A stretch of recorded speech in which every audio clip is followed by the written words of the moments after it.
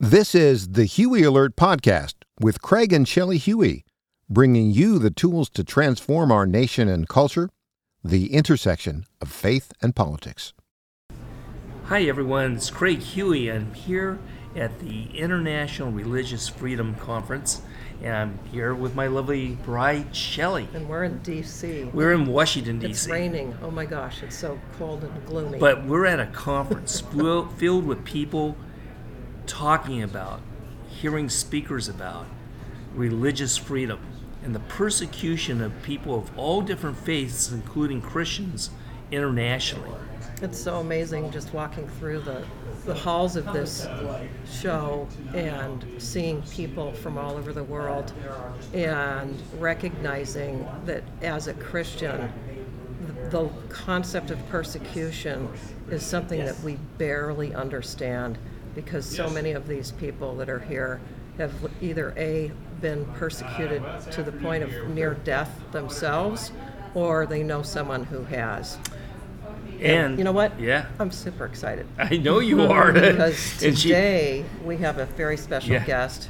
Her name is Nadine Maenza. Mm-hmm. Welcome, Nadine, to our show. Thanks so much. Appreciate it. Can you tell us what you're currently involved with? Sure. So currently I'm the president of the International Religious Freedom Secretariat. So what we do is we really coordinate and help synergize the religious freedom movement. And we have an International Religious Freedom Roundtable in Washington every week. We also have them all over the world. We're setting up secretariats to help coordinate different regions all over the world, and really to improve religious freedom conditions and to help people work better together so that we're able to move the needle to do that. So religious freedom, how would you define religious freedom? Yeah. And why?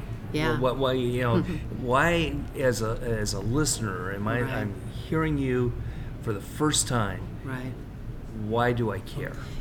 You know, it's one of those, first of all, it's the canary in the coal mine. When a country's religious freedom deteriorates, I can assure you everything else will too.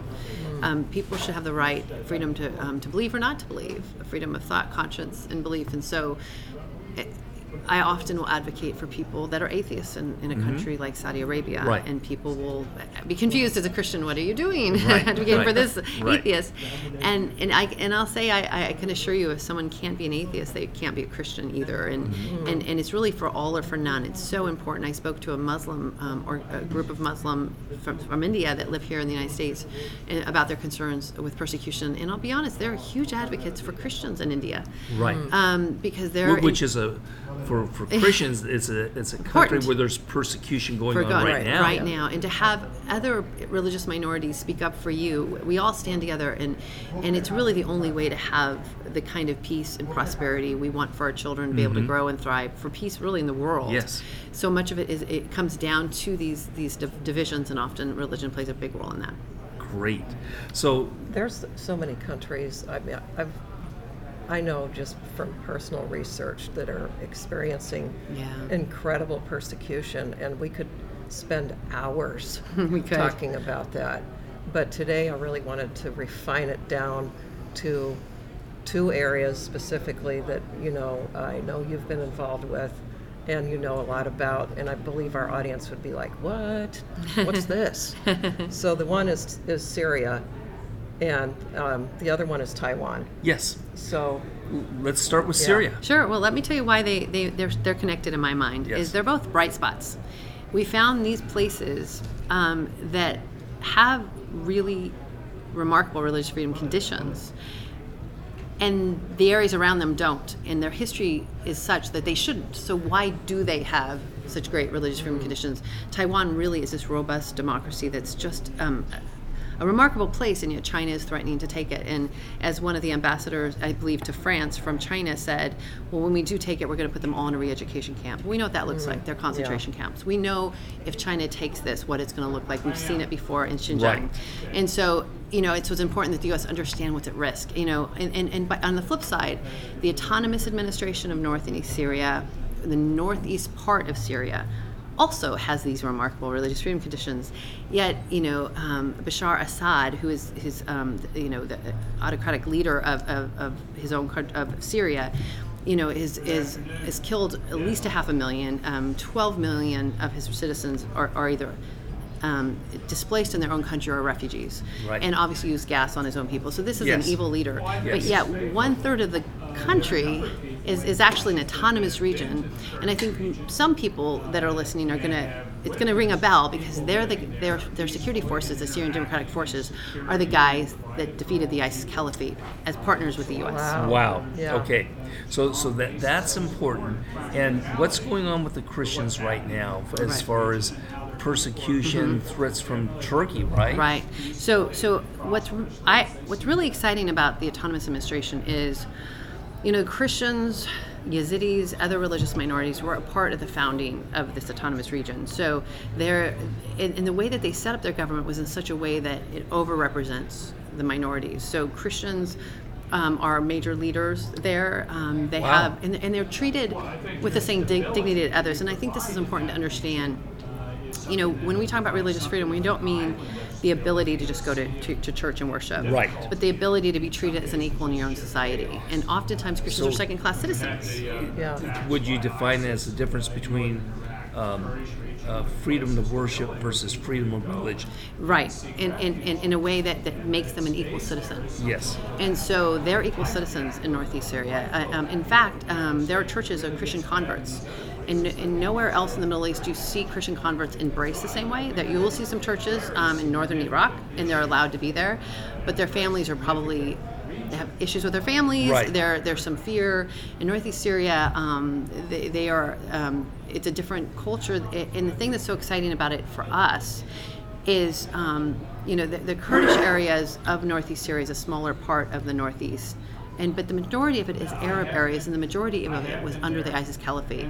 It wasn't totally defeated until 2019. So Raqqa, for instance, was the headquarters of the ISIS Caliphate in 2017, and yet now is the headquarters of the autonomous administration in Northeast Syria. Wow. So how do you go from a place that some of them invited ISIS in, frankly? The women weren't allowed to leave without a guardian. They had to wear black. Before ISIS, then ISIS comes in, they see that this isn't our religion. Right. And then after ISIS, the Syrian Democratic Forces, as they were liberating areas from ISIS, they were empowering the local people to set up this governance that was them. So it wasn't like they set it up for them. So it had legitimacy with the people. Right. Which is different than what we've seen when the U.S. has been involved militarily with other folks, where they set it up for them, but we know that doesn't seem to work. Right. And I think we're all kind of at the point where we're done with forever wars. We're done with the U.S. involving themselves militarily, and then it becomes just as bad, if not worse, later. And the thing about this that's so neat is they've built a government, and that's really how to stop a forever war, is to have a government, and a government that allows Christians to thrive, to be a part of the government, to be a part of society, Yazidis, and it's one of the oldest Christian churches in the world. I think 36 AD was when they believe the first church was started there. So they still speak Aramaic. In fact, Aramaic is one of the official languages of this government. It's Syriac, Kurdish, and Arabic. So the flag has it on it. Where else in the world do you see the language of Jesus on a flag? Wow. And so it's really a beautiful place, and but it's a harsh part of the world, and there are a lot of threats. Wow. So that's probably one of the areas that Americans should be looking at. Yeah. You're going to see it in the news. You're going to see movements. What about Taiwan? Right. So Taiwan is, the only threat to Taiwan at this point in time is China. Yes. And the one thing about the United States that's important to note is when we're asking the United States to stand up for the autonomous administration in North and East Syria, and right now Turkey is looking to invade and is trying to destroy this project. Right.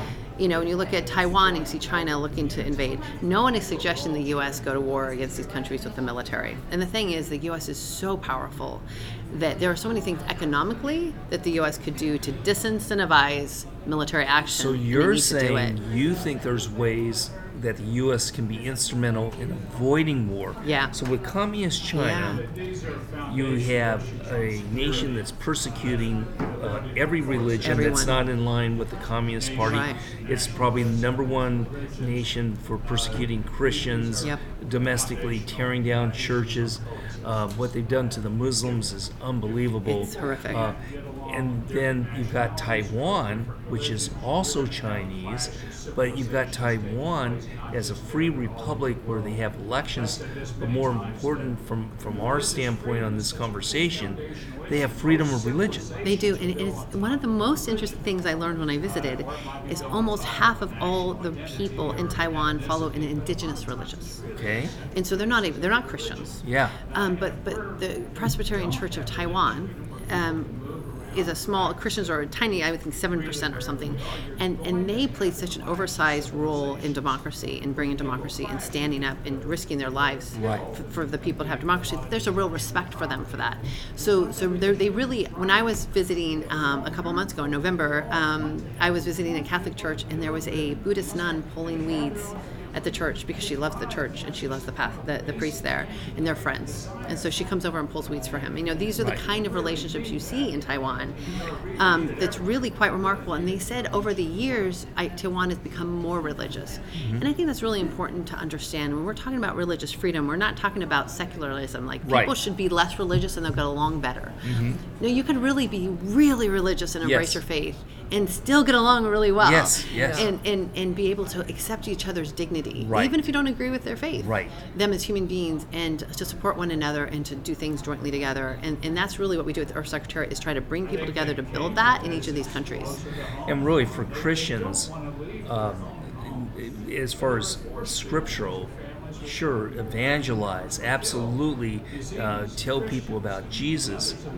But we don't find anything about forcing people, using the coercion of government to do something. We need freedom of religion in these nations so that the gospel can flourish. Exactly. And that means everybody has to have equal religion. Rights to be able to worship as they wish, according to the dictates of their conscience. Absolutely, and that is a different way of looking at these things. Yes. So people do have to do like an intellectual thought process, and how do I advocate for this person of a faith I don't agree with, to be able to sit at the table and do the things I do. If we only let people be Christians, then people won't want to. Frankly, it doesn't reflect on our faith well. Christianity doesn't work that way. And in fact, when you look at the countries like the Saudi Arabia, where people are forced to be Muslims, I've read studies that have said the majority of them are actually atheist. They go through the motions, but it's not their heart. Really? Because when you're forced to follow a faith, it really isn't your heart. And we don't want people that call themselves Christians that don't have it in their heart to be. What we want is to show people what Christ looks like, and allowing the people to practice their faith, loving on them and serving them. And I'll tell you, that's what's happening in the Middle East. Christians or converts are everywhere. And I had talked to one bishop in a Middle Eastern country who said he promised the imams that he would never convert anyone, and then they just started coming to his church, and he had to go to the imams and say, I'm so sorry, I never meant to convert people, they're just being converted. And so, and you've seen this starting, some people think it really did begin in Iran, and it's spread out into Iraq and Syria, and now we have these churches of Christian converts. And while I'm a big fan of supporting these evangelical churches of Christian converts, I just can't stress enough how important it is to still also support the historical Christian churches. The Orthodox, the Chaldeans, the ones that have practiced these liturgy for 2,000 years. They may worship differently than us, but they were the ones that were actually the survivors of genocide by ISIS. They were the ones that did not deny Christ, even though it was a different way of worshiping than we're used to. I mean, I have been in some of these Orthodox churches that were so different, yet people are raising their hands to the Lord as they do these liturgies that are 2,000 years old with tears running down their face. So you tell me they don't follow Christ. They might not play guitar and listen to music like I do. And I think for us from the West, sometimes we look at that and we think, oh, that doesn't seem it doesn't feel like our religion. So it seems a disconnect. But then when you see how they've suffered for Christ and they haven't denied him. And so I'm a big fan of, if you're going to go in and support the evangelical movements in the Middle East, please also support the historical Christians, and you can do both. And that's what's so beautiful, because we, even in America, look at the Christian church, where we really come and look so differently, and based on how we were raised in the part of the world or part of the country we're in, and we need to work better together in our own country, and so it shows us how we need to support the church as a whole in these other countries. So one thing I know about our audience is they love to pray.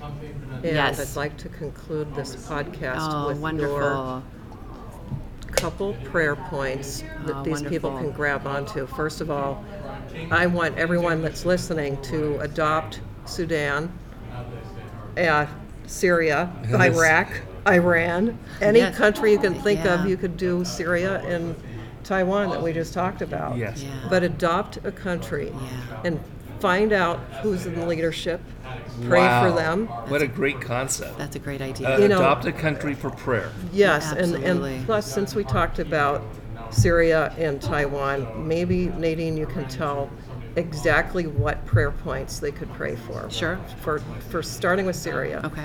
Just two. Sure. That's I it. think, first of all, of course, for the Christians in particular, to be able to stand strong and to be able to feed their families. A lot of times that's the basic needs are really so simple for these countries that where they have so little. Yes. And that the Lord would be with them strong. They'd feel the Lord's presence through all the persecution they're enduring, and that He would bring people to come alongside them and support them. That to me, the persecuted, those who are struggling to stay. A lot of people chose to stay, and it's been a hard journey. They don't have the economic environment that they should. Turkey's trying to invade and bombing areas, so the economic work that was going on. The U.S. lifted sanctions on Northeast Syria in May.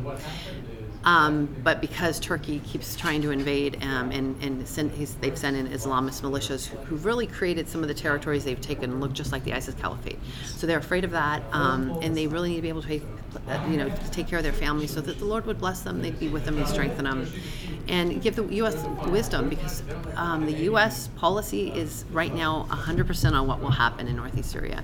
If they have a shot at surviving, it's because we're pushing Turkey back and saying, you can't invade. Now, we're not suggesting we do that militarily, but obviously we could take Turkey's economy. There's all sorts of threats we can make economically to Turkey in a way that would disincentivize an invasion. So if Turkey does invade Northeast Syria, Yes. it's because the U.S. government did not make the price high enough. Oh, wow. Wow.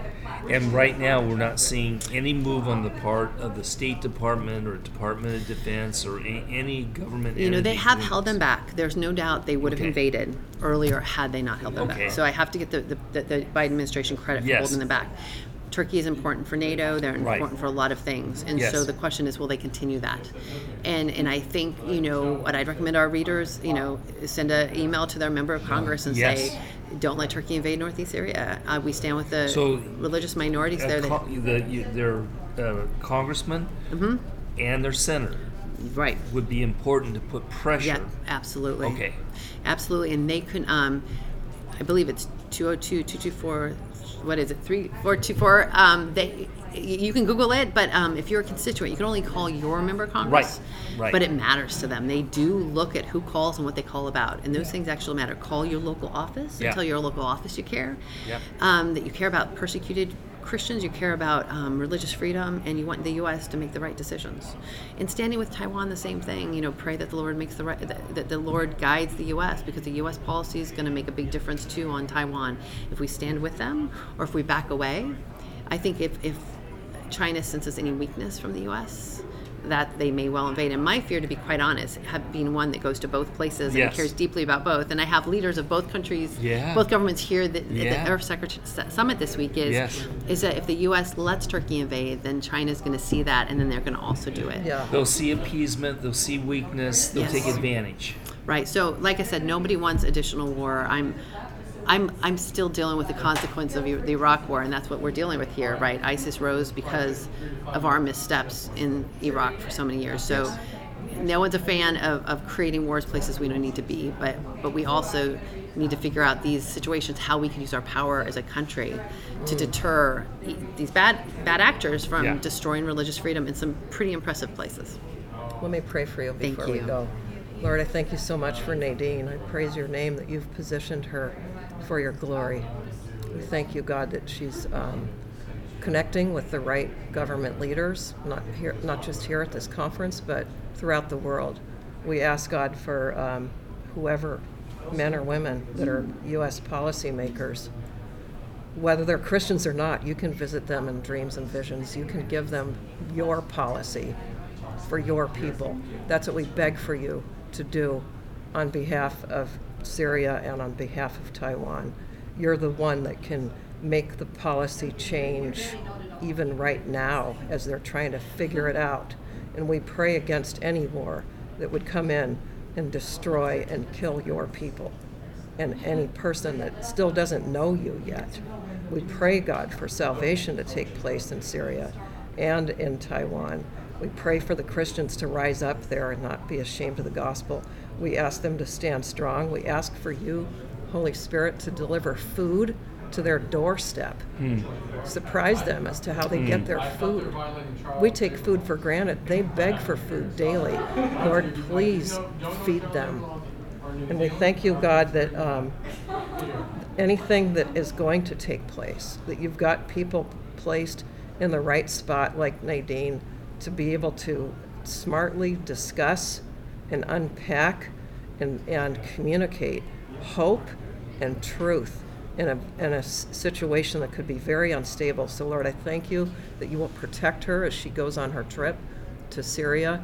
And we thank you, Father, that you're going to do miracles on her behalf, that she would see your hand moving mountains. We thank you, God, for protecting these two countries. In Jesus' name, amen. Amen. Hey, thanks everyone for listening in. And next week, we'll be back with another interview, and we'll talk to you then. Bye. Thanks for joining us this week. We are listener-supported, so please consider partnering with us by donating at craighuey.com or by signing up for our free newsletter. We look forward to being with you next week. And don't forget to share this podcast with others.